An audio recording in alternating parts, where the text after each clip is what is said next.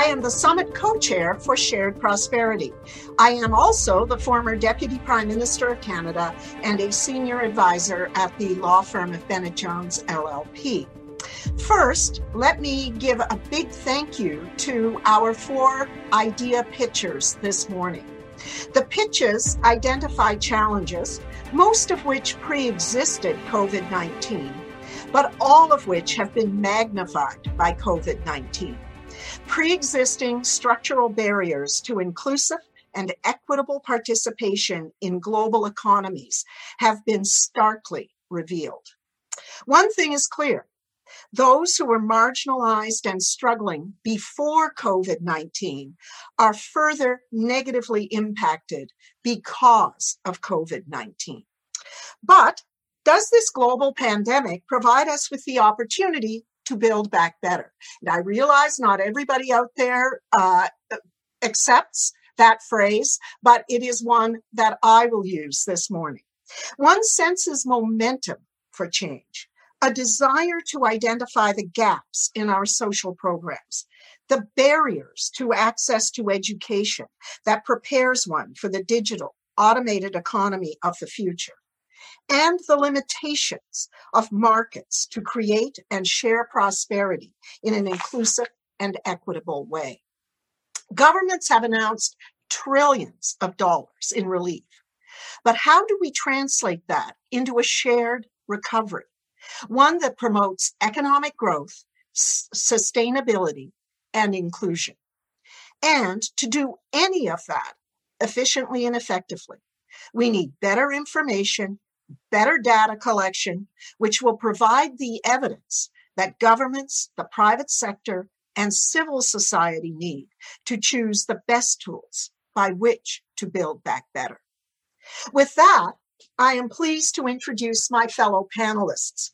Farah Mohamed is Senior Vice President, Toronto Region Board of Trade. She is the former CEO of the Malala Foundation and founder of the Girls G20, a global organization to cultivate female leaders. Jim Chalmers is the MP for Rankin in the Australian Labor Party and is the shadow treasurer in the official opposition. And Jim, as I mentioned, I love the way you introduce yourself sometimes, a scrapper from Logan City.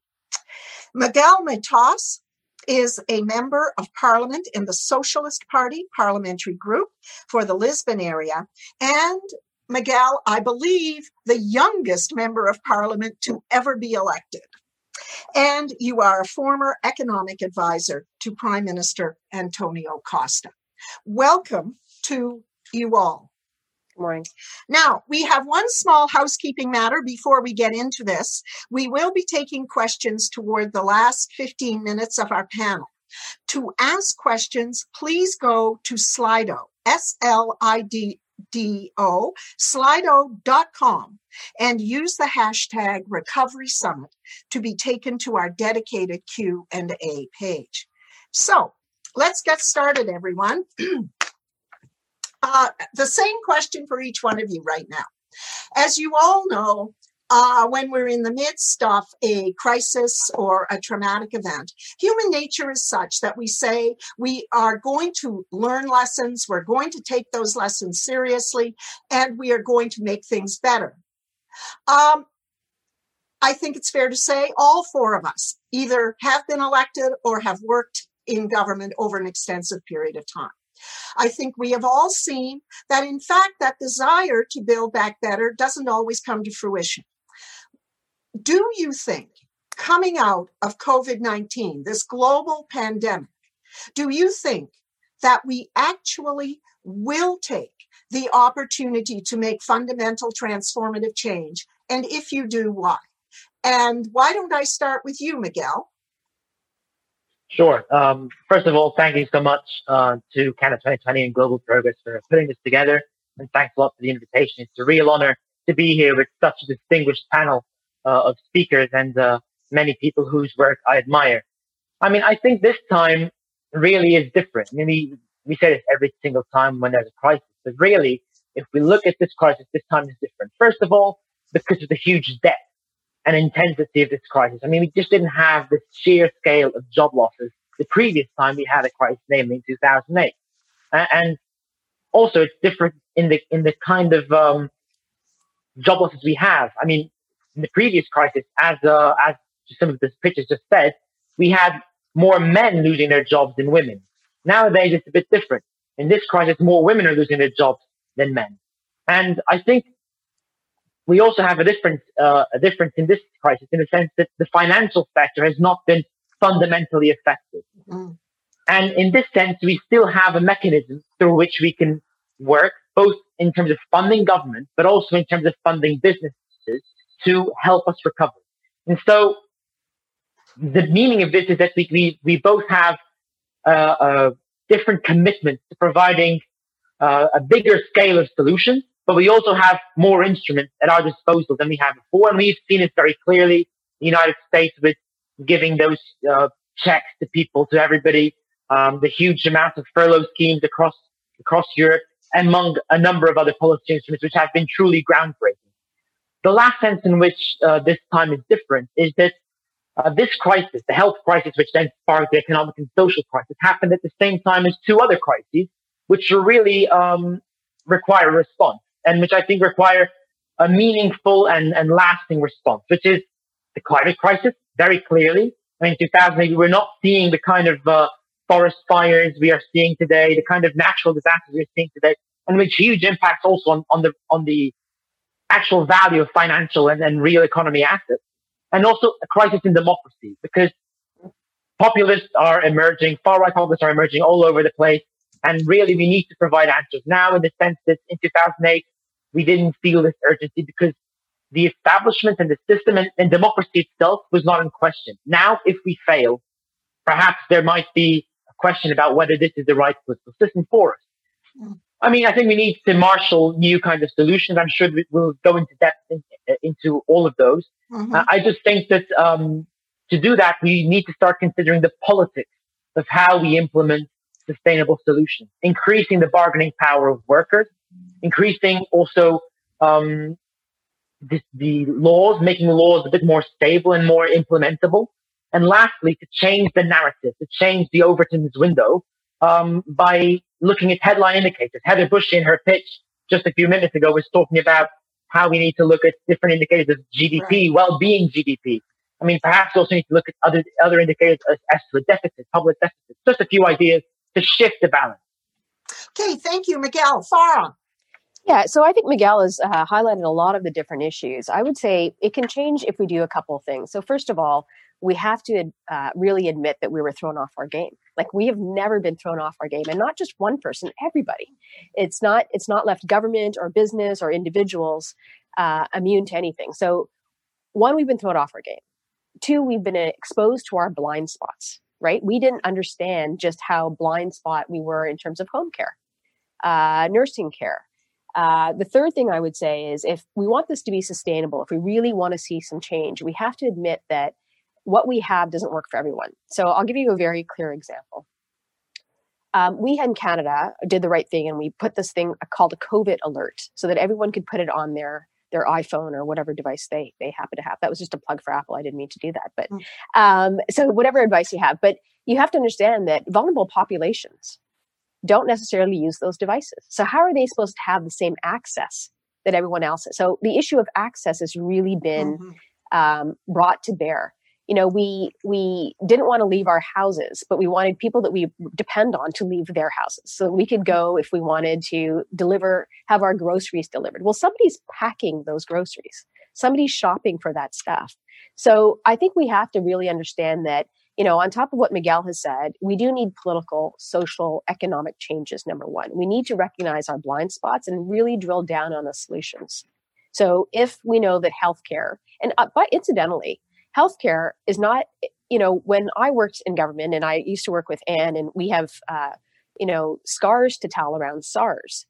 Yes. Did we learn anything from SARS? I think we did. I think we did learn things, you know, changes were made. But when I come back to, can this be sustainable?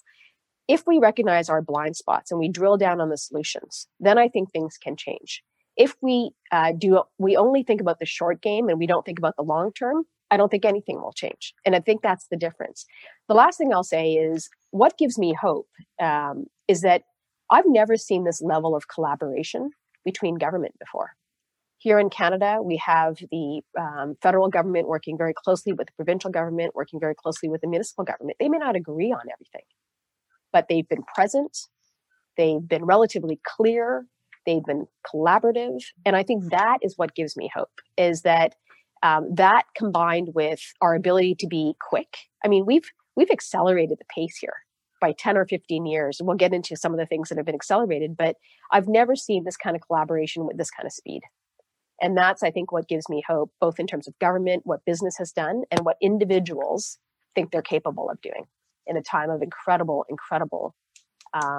unknown and a sense of real uncomfortableness. No one knows when this will end. Thank you. Jim, your perspective on this. Yeah, thanks very much, Anne and Miguel and Farah as well for the opportunity to join you on this panel. I think there is a certain nostalgic pull that our political opponents will rely on to pretend that the best that we can hope for is some kind of return to how things were in the pre-COVID economy. And the reason why I have some confidence that we can build back better, as you said in your question, is because the alternative for the great mass of working people around the world is too horrible to contemplate. I think it is equally true, as you intimated in your introduction before, is that we haven't been perfect at learning the lessons of the past. The GFC exposed deep flaws in neoliberalism. This crisis is exposing deep flaws in right-wing populism. Both of those crises exposed ineffective government, and yet the foundations of the political contest are more or less undisturbed. And with some exceptions, including our hosts, of course, those political conditions have not been very kind to us. So I think we do need to recognise that. I think that the point that you made and others have made about the acceleration of some of the things that worried us most in the economy is a really important starting point here. Miguel was right, I think, to point to the fact that we're dealing with a different order of magnitude and I think a different order of multitude as well.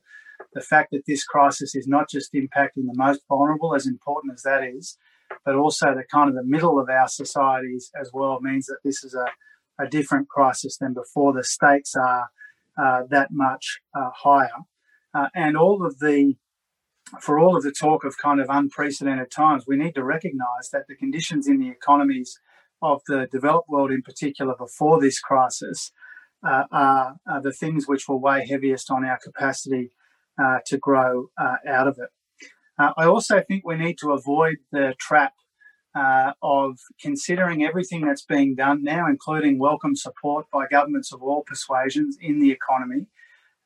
We need to avoid seeing that just as short-term triage. If we do that, we'll squander the opportunity to build back better. We'll squander the opportunity to find bigger answers to bigger questions. And the risk of that approach is that all we do is we spend hundreds of billions of dollars, if not trillions of dollars, in each of our countries just paying for a return to the inertia of the past. In Australia, the Australian Prime Minister has a term for this, which is called snapback. And he talks about snapping back to how things were before most of us had even heard of coronavirus. That is a very damaging sentiment, in my view. In different countries, we call it different things. But I think it's really clear that if we snap back to whether it's neoliberalism, protectionism, tribalism, nativism, or austerity, that would be a recipe for a deeper downturn, longer unemployment queues, a slower recovery, more damage to budget, more social dislocations, more economic dislocation, and also will mean that we haven't learned the lessons of this extraordinary crisis and we've squandered the capacity to build back better from it. So I take it from all three of you that you actually think, because of, let us summarize it, the magnitude of this particular global crisis, that there will be sufficient momentum and political will to actually look at some of the structural problems that we actually all knew existed before COVID-19, right? Yeah, I'll take That's it if you hopeful. like. Yes. That's a hopeful way to start our discussion this morning. Maybe from my position of great age, maybe I am just a little bit more concerned about whether we're able to sustain that momentum going forward. But what are the instruments? If we want to bring about some of the kinds of change we heard in the pitches, some of the things that you're talking about, what are the instruments? What are the tools that we have to make this real for the marginalized, for the most vulnerable people in our society? So that we don't, Jim, just snap back to where we were before, but we actually see some fundamental rethinking and political action around some of these big issues, such as is being called for in the 4 pitches. Jim, you've talked a lot about unemployment scarring. This is a big issue in COVID-19. People being detached from the workforce. Some people maybe never coming back. Others, youth, women, interruptions. How do they reconnect with the workforce? What do we need to do there to make meaningful change? Yeah, a couple of important things about that, Anne. I think Miguel earlier on and you just now made the right reference to the fact that we have to unite the political and the policy. I think there is a tendency, a temptation on the centre-left and in the progressive parties of the world to think that automatically our well-researched and accepted in some parts of our society's policy solutions, we need to have some political muscle and some political heft behind that. We also need to recognise that, as I said before, some of the contours of that political contest have not suited us, whether it's kind of neoliberalism versus permanent big state socialism, whether it's right-wing populism versus left-wing populism, whether it's failures of leadership versus a kind of a bloodless, soulless, technocratic status quo centrism. None of those things have delivered the kind of real and meaningful change that we want to see in our economies and in our societies. And so we need to unite the political and the policy. In political, we need to be better at being focused on incomes and work and aspiration and the future. We need to recognise that the coming electoral contests won't just be a referendum on what's been before, but probably more likely a referendum on what the future looks like and what story we can tell there. And also our capacity to show people that the riskier course of action here is to actually go back to all of the job insecurity and financial insecurity and precarious work that defined our economies before the crisis. In policy terms, we need to think about things. Obviously, cleaner and cheaper energy is a big part of it. Training for technology is a big part of it. The whole co-investment agenda in new sources of growth, but also to leverage traditional sources of growth, is a big part of it. Obviously, we need to get better. Many of our countries need to get better at commercialising our ideas, turning our ideas into jobs. And then perhaps most impactfully, in terms of marginalised groups and the hardest hit communities in our countries, we need to get better at the place-based approaches, those direct jobs programs in specific areas which are hardest hit. Because to go to the main thing that I think we need to care about the most, the thing that keeps us awake at night, is the idea that this spike in unemployment that we're all seeing will turn into something which becomes long-term unemployment, labour market scarring, where we see that disadvantage concentrate and cascade through the generations. I think that's the main thing that we need to avoid at almost any cost. That's the thing which will cruel not just our economies but our communities, potentially for the rest of our lives. And so that's the thing we need to focus on most. I think that's a powerful political message as well as a powerful political challenge that we need to turn our minds to, a policy challenge that we need to turn our minds to. So Farah, when you think about what Jim has said in terms of unemployment scarring, intergenerational challenges, obviously different tools, different policy approaches for probably different targeted groups. Women, for example, Miguel has mentioned you have been disproportionately impacted in COVID. What do you see as some of the public policy and some of the instruments or tools that government needs to take a look at, needs to change, think about for women. And I know also you've worked a great deal with youth around the world. Youth disproportionately impacted as well during COVID. But let's focus on women right now. Sure. Some of the impacts we're seeing are pretty devastating, especially for single moms at home. Where do you think we need to go in terms, and of course that was a problem before COVID. Yeah. So where do we need to go to try and fix some of this? So I think, first of all, we have to really call out some of the assumptions that we've made, right? So, Miguel, you said something that was really interesting is in this particular crisis, women are more affected than men. The reason for that is that more women have gotten further ahead and they're being paid more, so they're being let go faster. In previous crises, men were the larger earners. And so to, create this ability to save some money, men were let go. So I think we have to understand why that dynamic is actually happening, number one. Number two, and I'm one who believes that the policy change has to go with a practical solution. So here, we've been talking about childcare for I don't know how long. Right. I just don't even understand. I can't even tell you how long we've been talking about childcare, but we know that childcare. As long as I've been alive, probably. Yeah, we know exactly. So I'm not even going to talk about how long that's been, Anne, because I refuse to make age jokes. But no, look, we know that childcare is an issue, and we continue to talk about it, and we have a Band-Aid solution every single time we talk about it. We've never really said structurally, here's what we need to do, and we've never backed that up with the kind of money and partnerships between business and government that we need. So that needs to be a structural, political policy, and then a pragmatic solution to one of the largest issues holding women back from going back into the workforce, number one. Number two, we've seen now lots of companies would never have believed that you can work from home. And this has been a tremendous, again, an acceleration of what we probably would have gotten to maybe 10, 15, 20 years down the road. But it's allowed more women to work from home, to keep their jobs so that they're able to work from home, do their job, take care of their kids, et cetera, et cetera. The third thing I would say that is affecting, and I'm just going to pivot a little bit to youth now. So in terms of youth, think about being a young person who's gone through 4 years, is now coming out, you've got your degree, you're on to the next stage of your life. And there really isn't a lot of opportunity in terms of further education because the experience is not going to be the same. You probably don't have the money. Getting a job right now that fits your degree or your passion or whatever the case may be. And then you tack on to that this sort of lost generation mentality. How are we going to keep them engaged?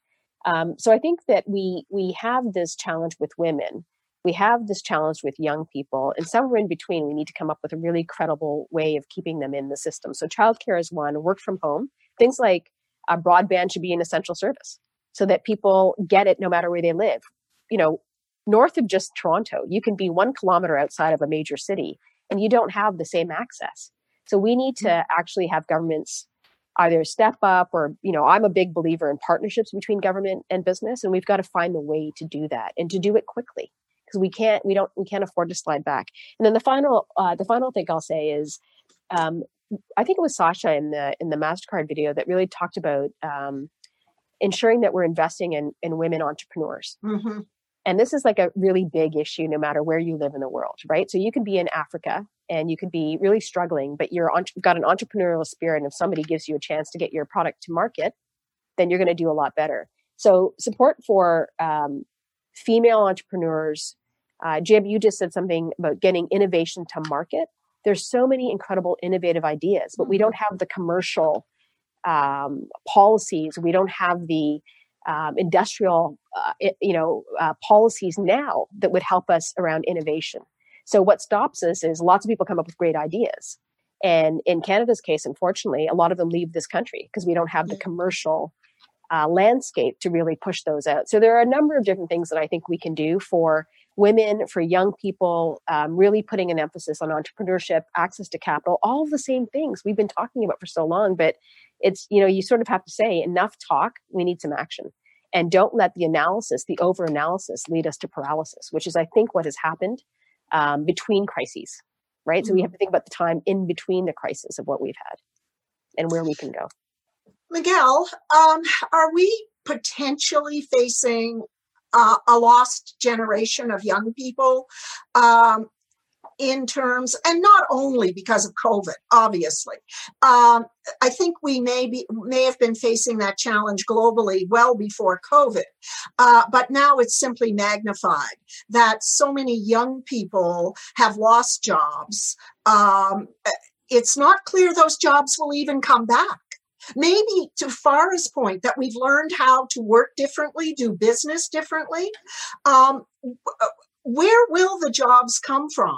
That next generation of entrepreneurs, and well, entrepreneurs may create their own jobs, but where will the economic growth, where will the jobs come from so that we don't lose a dispirited generation of young people?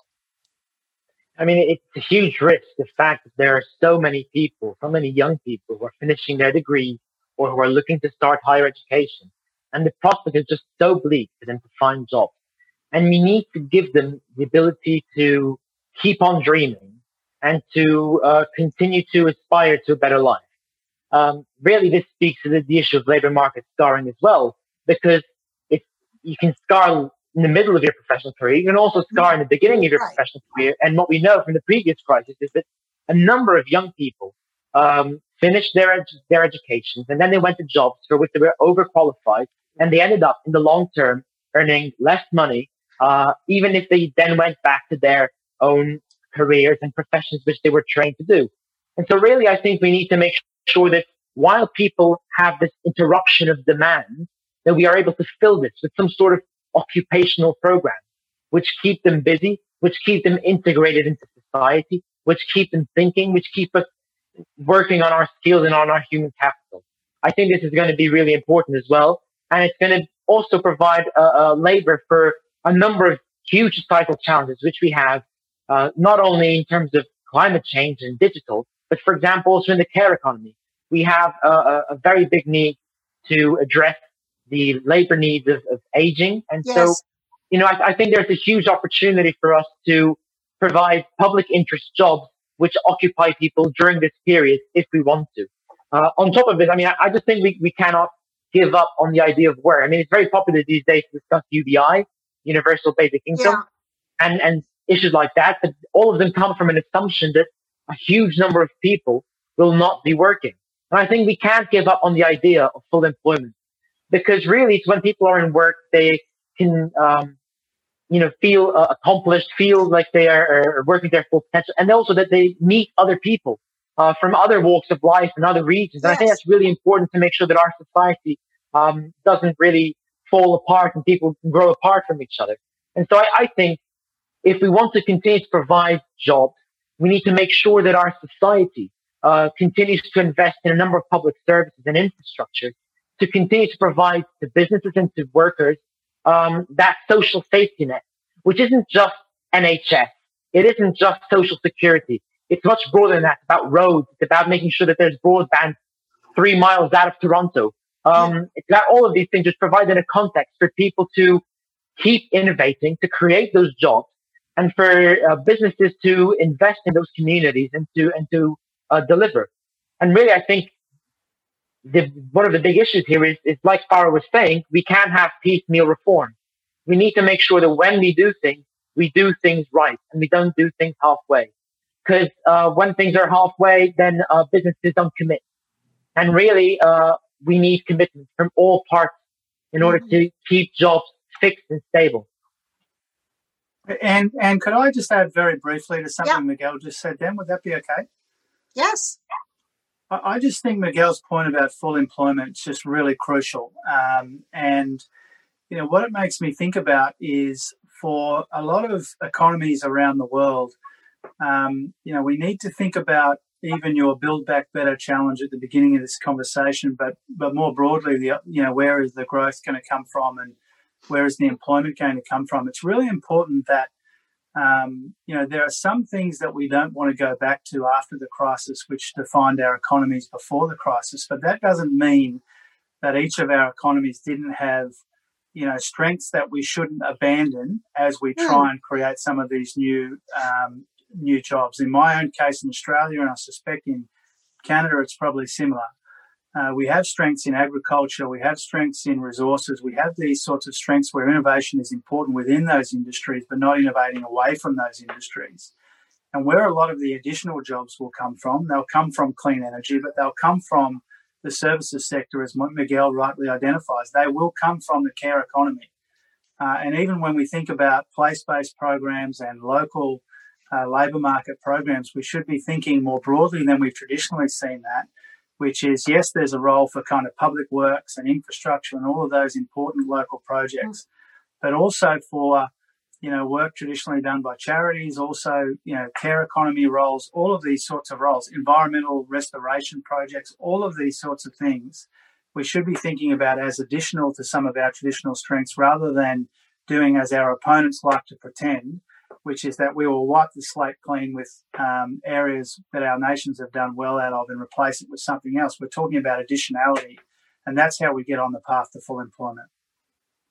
That's an interesting point because the framing of this crisis and what we want to see out of it becomes politically important, right?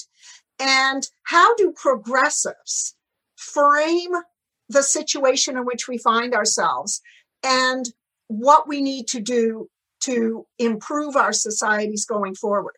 And we see some of the framing, particularly in the United States, but in Canada and elsewhere, around what one would call the populist right, if you like.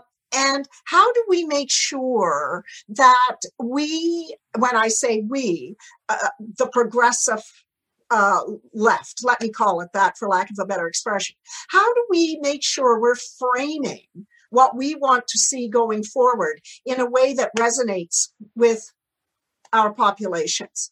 And we don't lose that battle, because we've lost that battle over and over again, historically, in different situations. So I think, Jim, you were touching upon that in terms of the fact that it's too easy for people to say, well, your ideas are fine, but you want to throw out all the good, right? You hear that from President Trump. You hear it wherever. How do we make sure we don't lose the framing battle, if I can call it that? Miguel? Well, I think that one of the major challenges when we start questioning this populist narrative is that we ourselves become sort of, as opposed to populists, we don't want to change anything. We are defending the establishment in the system. And people are yearning for change. Mm-hmm. And so I think we need to decide not what is our kind of populism. And some people defend this sort of left populist idea.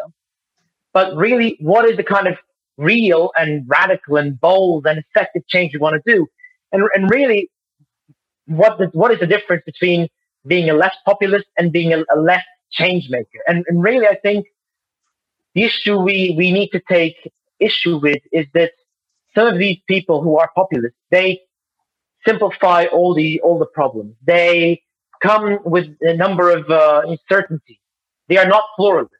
And indeed, very often, when we're not populists, when we were technocrats, maybe 15, 20 years ago with some of the previous political projects of the progressive area, we were also not very pluralist ourselves. We were saying, this is what the market says, this is what science says, this is correct. Just like the 2008 crisis puts the credibility and the authority and the legitimacy of the market into question, really, I think this pandemic has made all citizens look for politicians who accept uncertainty, who accept they don't know everything, who accept that we need to discuss things and they are not the owners of what is right and what is wrong. And so I think if we adopt this humble, progressive approach towards building with people and look to building in a participative way, I think we will be able to turn some of the levers and convince people that, no, this is not progressive hubris. No, this is not far-right populism. This is not political correctness either. This is actually people who want to build change, which is meaningful, but want to build it with you. And I think this will charm people. Mm-hmm. And can I add to that? I think you've just really hit it on the nail there, Miguel, because I think part of it is We've been living in a time of politics of division versus inclusion, right? So part of the challenge is if you don't bring these people together to be part of the solution, everyone thinks they're left out.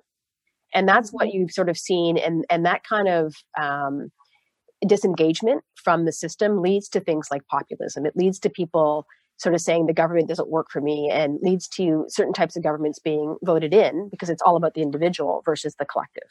And so I think what we need to do is sort of recognize that if you think you have all the solutions, first of all, you don't. No good government actually thinks they have all the solutions. And that's what we've sort of seen in this is, I think, a bit more of a reaching out to different stakeholders, working across party lines, understanding that it's not going to be one versus the other. In one of the videos, we were talking about big business versus small business and where the emphasis should be. I don't actually see it that way. I don't see it as one versus the other. I really see it as you have to stop the division part, and you have to stop putting people in their different buckets. The buckets have changed so dramatically that we don't, one of the ways we move forward is to forget about the old stuff and understand that we're living in such different times. We've leveled the playing field in so many different ways, in some ways, and in others, they become more entrenched. And the last thing I'll say is I go back to, we were having a discussion of youth and this idea of full employment. Full employment for sure. And I think that's very aspirational. And I think that's really, really important. But more important, I think, is fully engaged in your community. So you may not be employed in your community, but you have to have some sort of connection, or you see what we saw when we were seeing sort of the uprisings in the Middle East, where youth didn't have anything to do, right? And so when you feel lost, you pull back from that which should be pulling you in. So I think there are a bunch of different layers in terms of how do you get rid of this populist idea. You have to really stop the division conversation of this is good for this person or this is good. I come back to the issue of shared prosperity. How do you make sure that every single person sees that the change is a good thing for them or it's a good thing for their community, and appeal to that kind of behavior? And then finally, I think we're in such a different place in terms of this idea of vulnerability. I don't care who you talk to. You could be really, really, really, I mean, it's different but everyone's been affected. So you could be really, really, really wealthy, or you could be very, very, very poor. And everybody has been affected. Nobody can say they have not been affected in some way through this crisis. It's impossible. Find me one person who can say that. It's not possible. No, I think that's right. Right. Yeah. It's interesting when you look at the 4 pitches, there are obviously different starting points, different challenges, but what they all reflect is a mix of tools that they are putting forward or asking for, in a sense, to deal with whatever particular challenge they are focused on. Is it there in this country, Canada, but I think in other countries as well, fair bit of discussion around what we call a guaranteed annual income, but others around the world call UBI, Universal Basic Income. You see Niels Gilman talking about universal basic capital or credit, which I have to confess I didn't know a lot about until I watched his video, and then I started to do a little research. In this country, there is, I would say, some momentum towards a universal basic income. You see Matthew Mendelson, however, saying, don't go there. Don't create a big new program where actually the political buy-in may be very hard to get. We don't have the evidence yet to figure out what works and what doesn't in relation to how you structure a universal basic income. Let's work with the programs we have, like our child care benefit, like our healthcare system, and let's identify the gaps and fix those. Where do you come from? In a way, I'm beginning to think something like a UBI, or what we call guaranteed annual income, is almost too easy. It's not, and I'm not suggesting easy to implement, and the cost we may not be able to afford. But in a way, it's a default. Oh, okay, that sounds good, and maybe that deals with some problems. Let's just go there and say, look, shiny new thing in the window, and let's close the books. I am exaggerating, but there, we've got this shiny new program, and let's just move on. Where do all three of you come from on that? I mean, maybe I'm wrong. Maybe a guaranteed annual income is part of the toolbox going forward. But as I say, I'm beginning to think maybe it's intellectually lazy, and maybe it doesn't solve a lot of our structural problems. Miguel. Well, as far as I'm concerned, I mean, I think, first of all, UBC, Universal Basic Capital or Universal Basic Credit, as Nils was talking about, is different. It's tackling a different problem because we really do have endowment inequality or wealth inequality. And we do need to give people a bit of a leg up in society in order to have that endowment, be it help them buy a house or have some sort of easy way to save, or be it baby bonds. I find those ideas quite interesting and insightful. Completely different is the universal basic income story, because I think when you might give people this floor, but actually, given that there's an unequal distribution of job opportunities, you're going to have pockets of society which are not working. As a result, they are not fully integrated, as Farah was saying, into society. And this is just going to generate more division, because the politics of who deserves to get what is going to get boiled up again. So I'm actually in agreement with Professor Mendelssohn's ideas. And I think we also can't do UBI for another reason. And we can't invent big programs for another reason, which is buy-in. We need to use these existing simple policies which we have, because if you start inventing thousands of new different transfer programs, people just won't join them. And so I think it's absolutely right to go with the traditional tools we have, cash transfers in these public services. And I think it's very interesting how Professor Mendelssohn put it about non-monetary income. When you provide childcare to a family, you are saving them hundreds of euros or dollars or whatever your currency is in childcare costs. Same with public transport. And so I do think that's really quite an important tool. And his third point was better work. And just to wrap up with this, because Farah was talking about being fully integrated in the community, I think you can't be fully integrated in the community if you have the kinds of precarious work that is currently existing. And then also if you have the kind of working time that currently exists as well. Some people are working 12 hours a day. There is no way for you to be able to engage in civil society, to raise a family, to keep studying if you are working all these hours. We need to begin to contain working times again.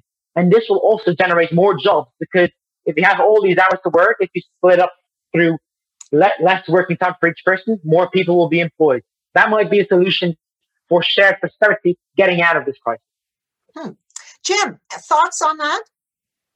Yeah, I'm not a UBI enthusiast, but I certainly understand why people are attracted to the idea. I think that the key here is still targeted social security. I think the key here is still, a safety net of sorts, but that it needs to be set at a rate where people have a genuine shot at not just supporting themselves, but in a way that they can, look for work or engage in society in other ways. And I think the idea of, some of the other benefits that we as, decent governments and economies and societies should provide. We call it the social wage in Australia, universal healthcare, free education, all the rest of it. Those are crucial aspects of it too. My fear is that if you get into too much of the U part of UBI, then our capacity to pay for something meaningful for the people who need it most is fairly substantially compromised. On the UBC concept, I must concede, a bit like you, and it piqued my interest, but it hasn't been a long-standing interest. I'm not an expert on it, but again, here we have a system of compulsory superannuation or compulsory retirement saving, which turns people into owners of, in lots of cases, substantial capital. but not in the kinds of ways that was explained in the idea pitch. So it's something obviously that I think a lot of us will look more into. It's getting close to time to go to some questions, but before we do, I was struck also by the fact that I think implicitly or explicitly in all four pitches, there is reference to the fact that we actually don't have the right data in many cases to make the right public policy decisions. I guess, why is that? We live in this world of digitization and automation and big data and AI and algorithms, all of which should be making us better. All of which I realize there are challenges with algorithms and AI and all of that. But in theory, it is all supposed to be making us better informed, more efficient, being able to make better both personal decisions, but also governments being able to make better public policy decisions. Somehow, so far, it does not seem that that is the case. And speaking here at home in Canada, I think we have identified during COVID huge information gaps. For example, we were not collecting data in terms of the potential disproportionate impact of COVID and even basic healthcare services on our racial minorities in cities like Toronto. How is that possible at this point in the 21st century when we're all supposed to have instant access to good information and AI to analyze that data in new and exciting ways? So it seems to me that without getting that part right, we're apt to make the mistakes of the past, just repeat the mistakes of the past. So how do we fix that? So, Anne, I'm going to jump in here for a second. So, as part of my responsibility at the Board of Trade, we are building an Economic Blueprint Institute. And you've really nailed it. Like there are a couple of issues around data. First of all, people have to participate in giving up their information. And people don't, like we had a battle here, I guess it was in our last, I think 4 years ago, about whether or not we should have a regular census. I mean, that's ridiculous. Just even that conversation is crazy. Of course you should have a regular census. How are you going to know who's living in your country? So you have to start from the basic premise of, will people give you their data? And there's this whole issue around privacy, and that's holding people back from giving of their information for us to make good decisions. At the Economic Blueprint Institute, we started to collect data on things like transportation, affordable housing. And when you start to connect those dots, so are people able to live close to where they work? Because we have a lot of people who are working outside and they have to come inside. So they've got transportation issues. In a time of COVID when people don't want to be on public transportation, that kind of data makes really good sense for when you're trying to build back better. Back to your original question.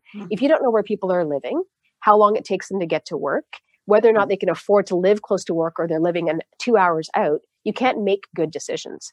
And part of the challenge here is we don't collect data at that kind of granular level. So it's not just collection of data, it's how you're actually collecting that data and from whom and what period of time. Some of our Stats Canada data is actually really dated. It's 4 years old and we can't make decisions for now even versus, forget about 10 years from now on old data. So how do we fix it? I think we have to really get at this idea of privacy and how is information held that holds people back. I think we really have to start connecting the dots on the data that we have. So you're not just looking at transportation over here and you're not connecting the dot to housing, or you're not connecting the dots to a whole bunch of other issues. That I think is the key, is remove what holds people back from giving data and this issue that my privacy will be compromised. And then how you're actually using that data once you have it is the connectivity between those issues. I think that's a huge, huge fail. Miguel or Jim, views on that? You're both elected officials. Obviously, data is going to be important to anything you do. Miguel, your party's in government. Jim, you're in opposition, wishing to be the government soon. So, how are you going to make your decisions if you're not collecting the right data and analyzing it in a timely way?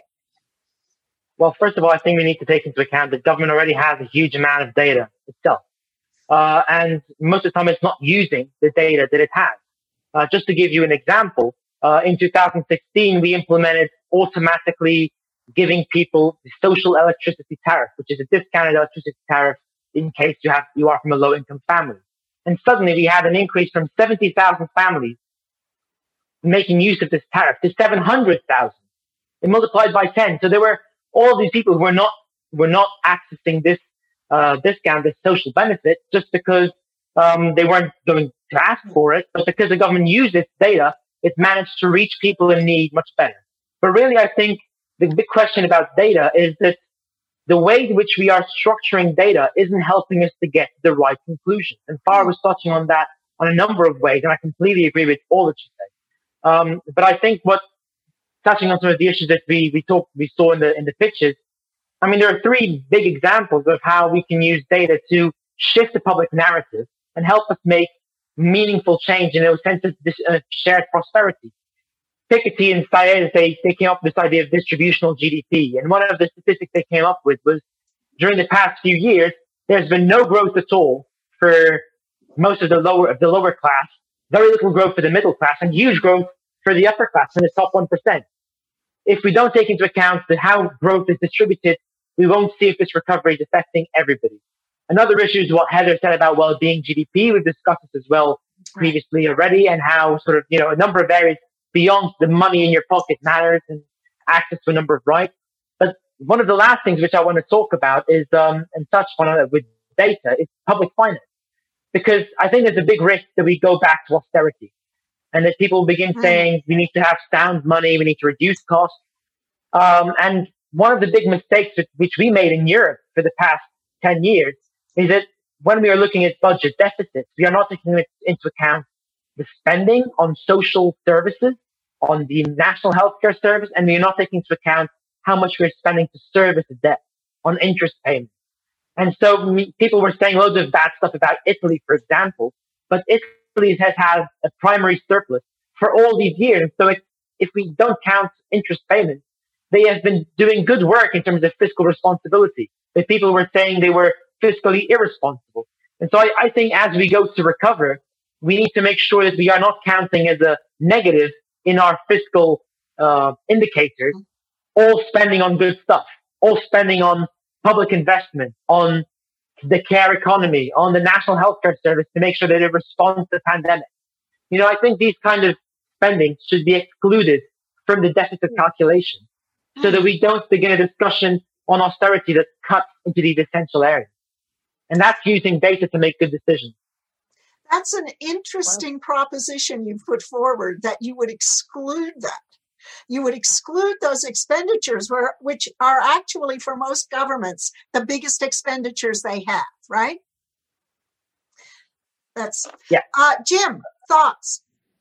Yes, thanks, Anne. I think just to pick up where Miguel left off, I think one of the big challenges really is the inability of budgets around the world to capture the full benefits of social and other kinds of investment. I think that's a really good point. But in terms of data more broadly, this is the game changer in public policy and in service delivery. And I think, as Farah mentioned a moment ago, it is unfortunately the conversation around it is dominated by the downside. It's dominated by suspicion. It's dominated by privacy concerns, and some of those are obviously legitimate. And in some countries, including mine, it's dominated by this sense that the government only really wants data to do things like chase after people who are being overpaid in the social security system, or, some other kind of punitive purpose. But the reason it's the game changer is because if you just take early childhood, for example, I mean, how are we going to successfully intervene in the lives of disadvantaged communities when it comes to our young people, with all of the extraordinary payoffs, not just fiscal, but social, economic, cascading through generations? How are we going to do that if we can't recognise the patterns, recognise the concentrations? So I think it's just, absolutely crucial that we get much better at measuring what really matters, not instead of GDP, unemployment, wages growth and the like, but in addition to. The New Zealanders have got a model there, which is worth looking at. Their wellbeing budget is a fascinating exercise. My friend Grant Robertson's done a hell of a lot of great work there, the finance minister, in making that something which is very important to the way they make decisions there. We all should be contemplating steps like that. We should be thinking about what in the data tells us about the big barriers to social mobility in particular, because unless we understand those, and we've got remarkable opportunities to better understand them, we won't be able to eliminate them. Good point. Okay, here are a couple of questions from the audience. And this one's kind of interesting, actually. What are the key skills in public service that you would like to see so that the trap of short-term thinking and aiming for low-hanging fruit isn't the goal or becomes the reality? Interesting question, right? In terms of, well, a very interesting question in terms of who actually drives real change in our governments. Elected officials, public servants, professional, nonpartisan public servants, whatever. But this person is asking, what are the key skills? And I mean, we've all talked about in our respective governments and levels of government, the renewal of our public service, have our public services become risk averse to such a degree in the names of transparency and accountability, which are good values too, that public servants actually, we've stripped out not their ability, but we haven't given them the framework in which to be risk takers, as long as they have the right information, but risk takers in terms of offering innovative solutions to elected officials and, quite honestly, to the larger society. What do you think? Any views on that? What are the key skills you'd like to see in the public servants who actually, day in, day out, elected officials come and go, as we all know. Public servants tend to make a career of it. I think the key there, Anne, if you wouldn't mind me kicking off, is really people who have the capacity to contribute to an evaluation culture. I think there's a problem in so many of the democracies of the world where the announcement of a policy is seen as the kind of endpoint. There's a policy development process which ends with a senior elected official announcing a policy, and it's in the media for a day or two. But where we fall down, I think, is the kind of evaluation process after that, measuring what works, the capacity to understand and deliver, long-term gains. I think that's really when we think about institutional decay and we think about the way that capacity has been eroded by a lot of the ways that that public services spend a lot of money on contractors and consultants now, we've lost that capacity to think about a policy beyond the announcement. I think that's one of the really noticeable things because and some countries have evaluator generals or they have evaluation units in their bureaucracies. I think that's a really good development that we all should be looking at, because absent that, then it is, nobody ever really knows whether a policy that you could have spent 5 minutes developing it or 5 years developing it. Nobody knows if it works unless we measure it, keep an eye on it, evaluate it, tweak it, and think about the long-term consequences. And maybe I'll just jump in here with it. It's not that I mean, it's a great question, but I also think that the question that we really need to look at is, when I think about characteristics of public servants, are they making decisions for the people that they're like? Are they able to relate to the people that they are making the decisions for? Mm-hmm. So one thing we have not talked about in the inclusivity conversation is immigrants and refugees. They've been left out of this entire conversation, right? Not mentioned. I don't think they were mentioned in the videos. Yet for Canada, for example, for us to grow, we're going to need a significant number of immigrants. And we're also a very open population with respect to refugees. Whether or not we build what they need or we give them what they need to succeed is an entirely different conversation. But in this conversation, public servants, are we recruiting? Are we keeping the type of public servants that we need to have to make decisions for the populations they're making the decisions for? Do we have young people in the public service? Do we have newcomers or immigrants, refugees in the public service? So who's making the decisions? Who gets into the public service would be my question. Because I think we have a lot of great public servants who are smart, they're analytical, they want to take risks. There are some barriers that prevent them from doing that. But your public service has to reflect, like we say about politicians, right? Why do we put the division in there? So I think there's a real challenge around, do we have public servants that reflect the people they're making decisions for? And I would argue that we don't. Tell me who's going to make up our youth policy. Yeah. I don't know that we're engaging youth, and having a youth council is great, but is it enough? Are they ingrained enough in the system to make the change? And I would argue they're not. So it's not necessarily about characteristics. It's about the composition of our public service.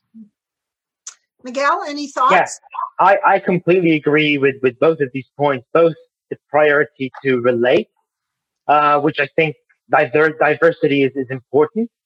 Also because I think this diversity introduces a certain competitiveness to being in public service, which means that people strive to excel rather than just being, if everybody's the same, just like you can just sort of sit back and let things happen.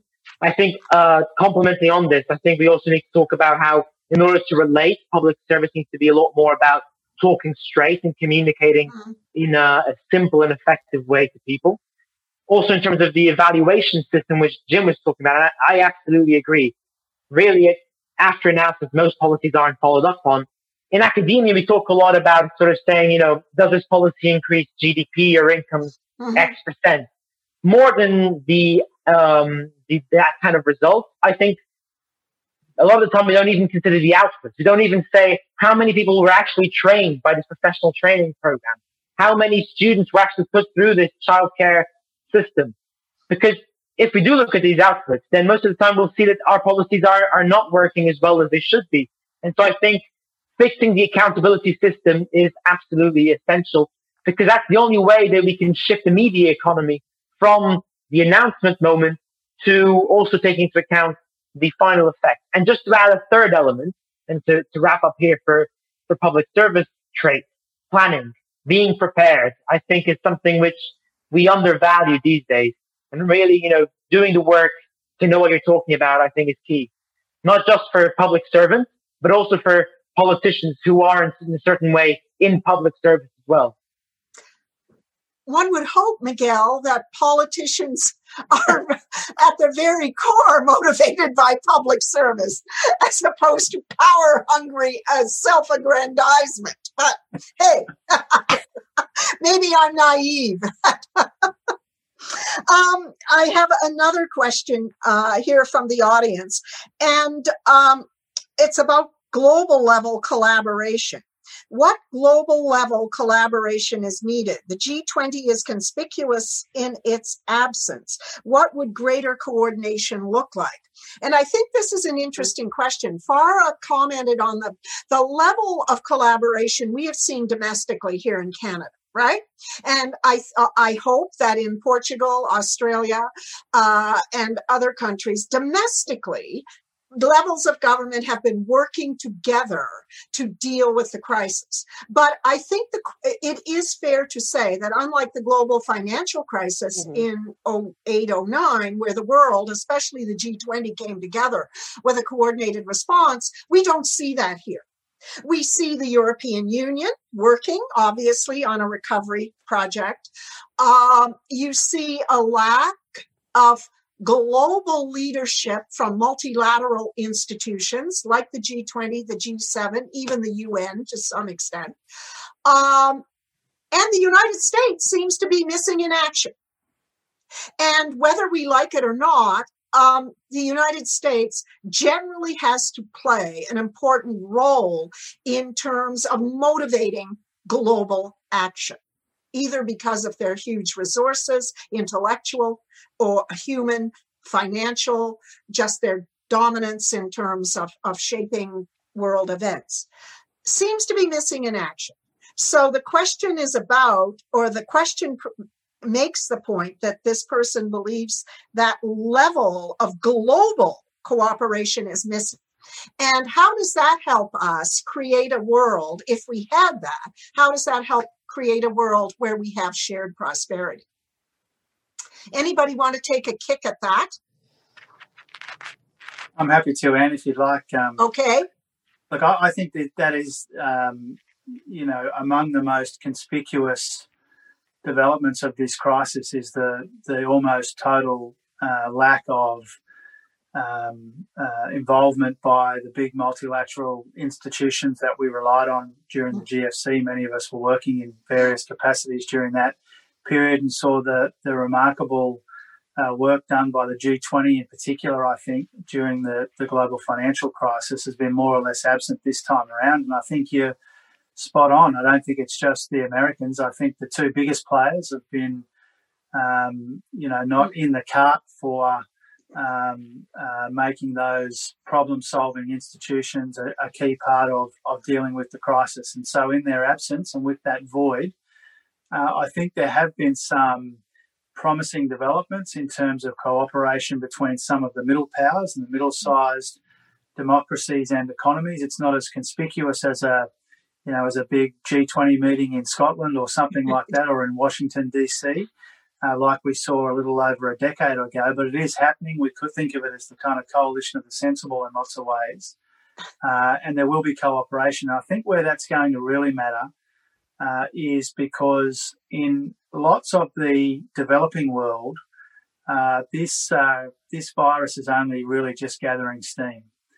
And so for a lot of developed countries, including some of those middle-sized democracies and economies who, may be among the earliest to get a handle on the outbreak, I think a lot of those developing world countries will be relying heavily on us for some of that cooperation because, we have our own problems in the developed economies of the world, but they are nothing compared to what we might anticipate in the developing world, and that's where cooperation is going to be incredibly crucial.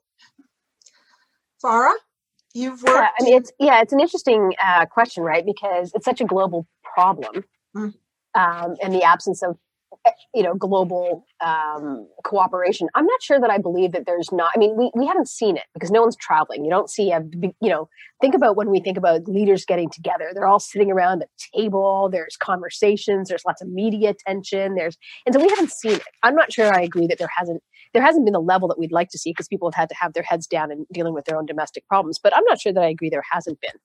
Has it been as acute or as focused as we would have had because we had a financial crisis and everyone understood what that looked like? I think a lot of it is the unknown, right? So in Africa, in some cases, some of those communities, because they had to deal with things like the spread of AIDS or polio or something like that, they have very robust healthcare systems on the ground. They know how to do things public health-wise in their communities. We could actually learn from them. So while I understand, Jim, and I completely agree that we're going to have to share what we know, we're also going to have to pay attention to what they're doing as well and learn from them. Again, I think part of it is we haven't seen the global cooperation, and I'm not challenging. I don't think we've had the global cooperation we'd want to see. And yeah, I am going to squarely blame actors like the U.S. Quite the opposite is what they've been doing, right? Is they, because of the leadership they have there, they've been sort of circling themselves. And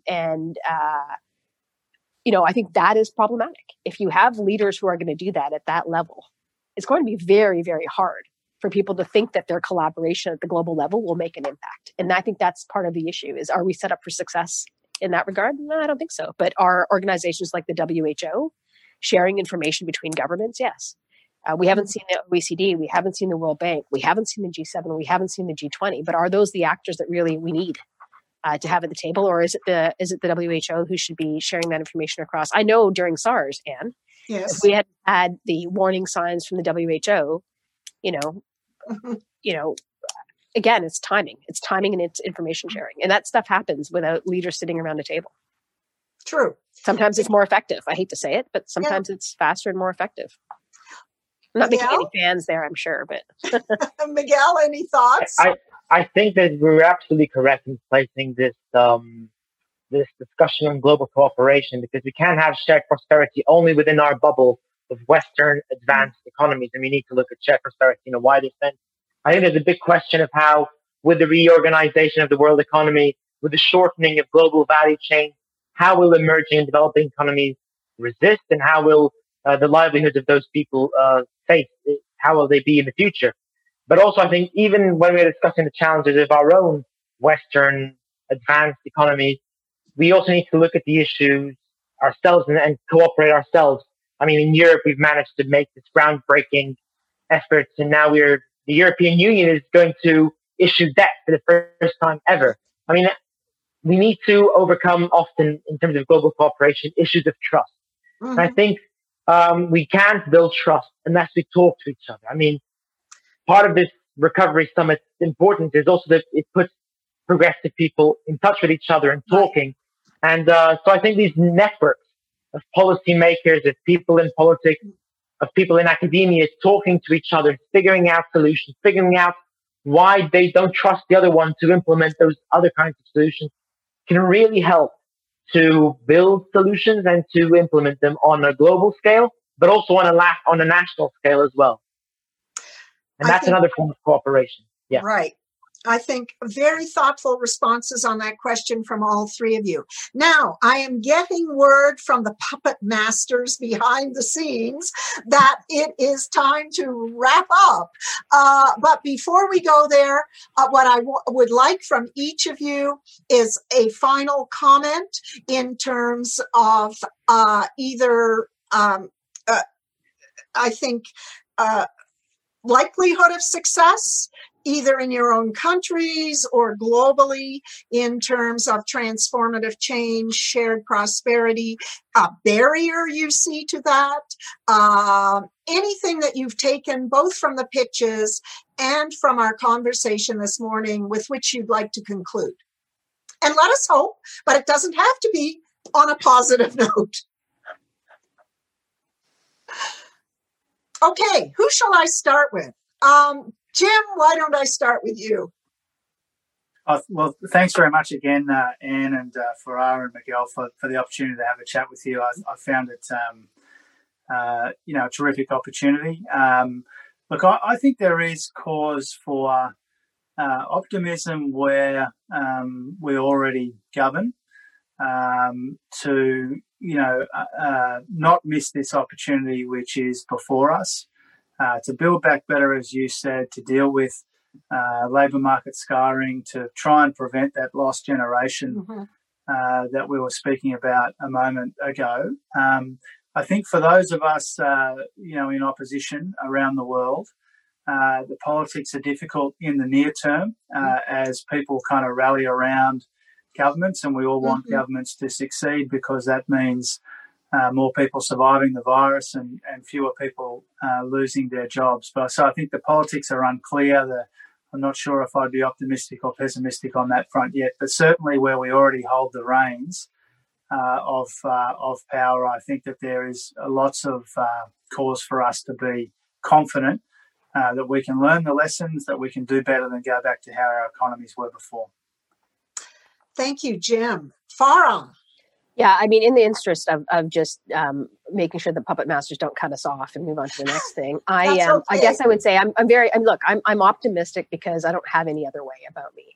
But that optimism really belongs, I think, in three different sort of places. I want us to be aspirational, and I think we are in the place where we can be.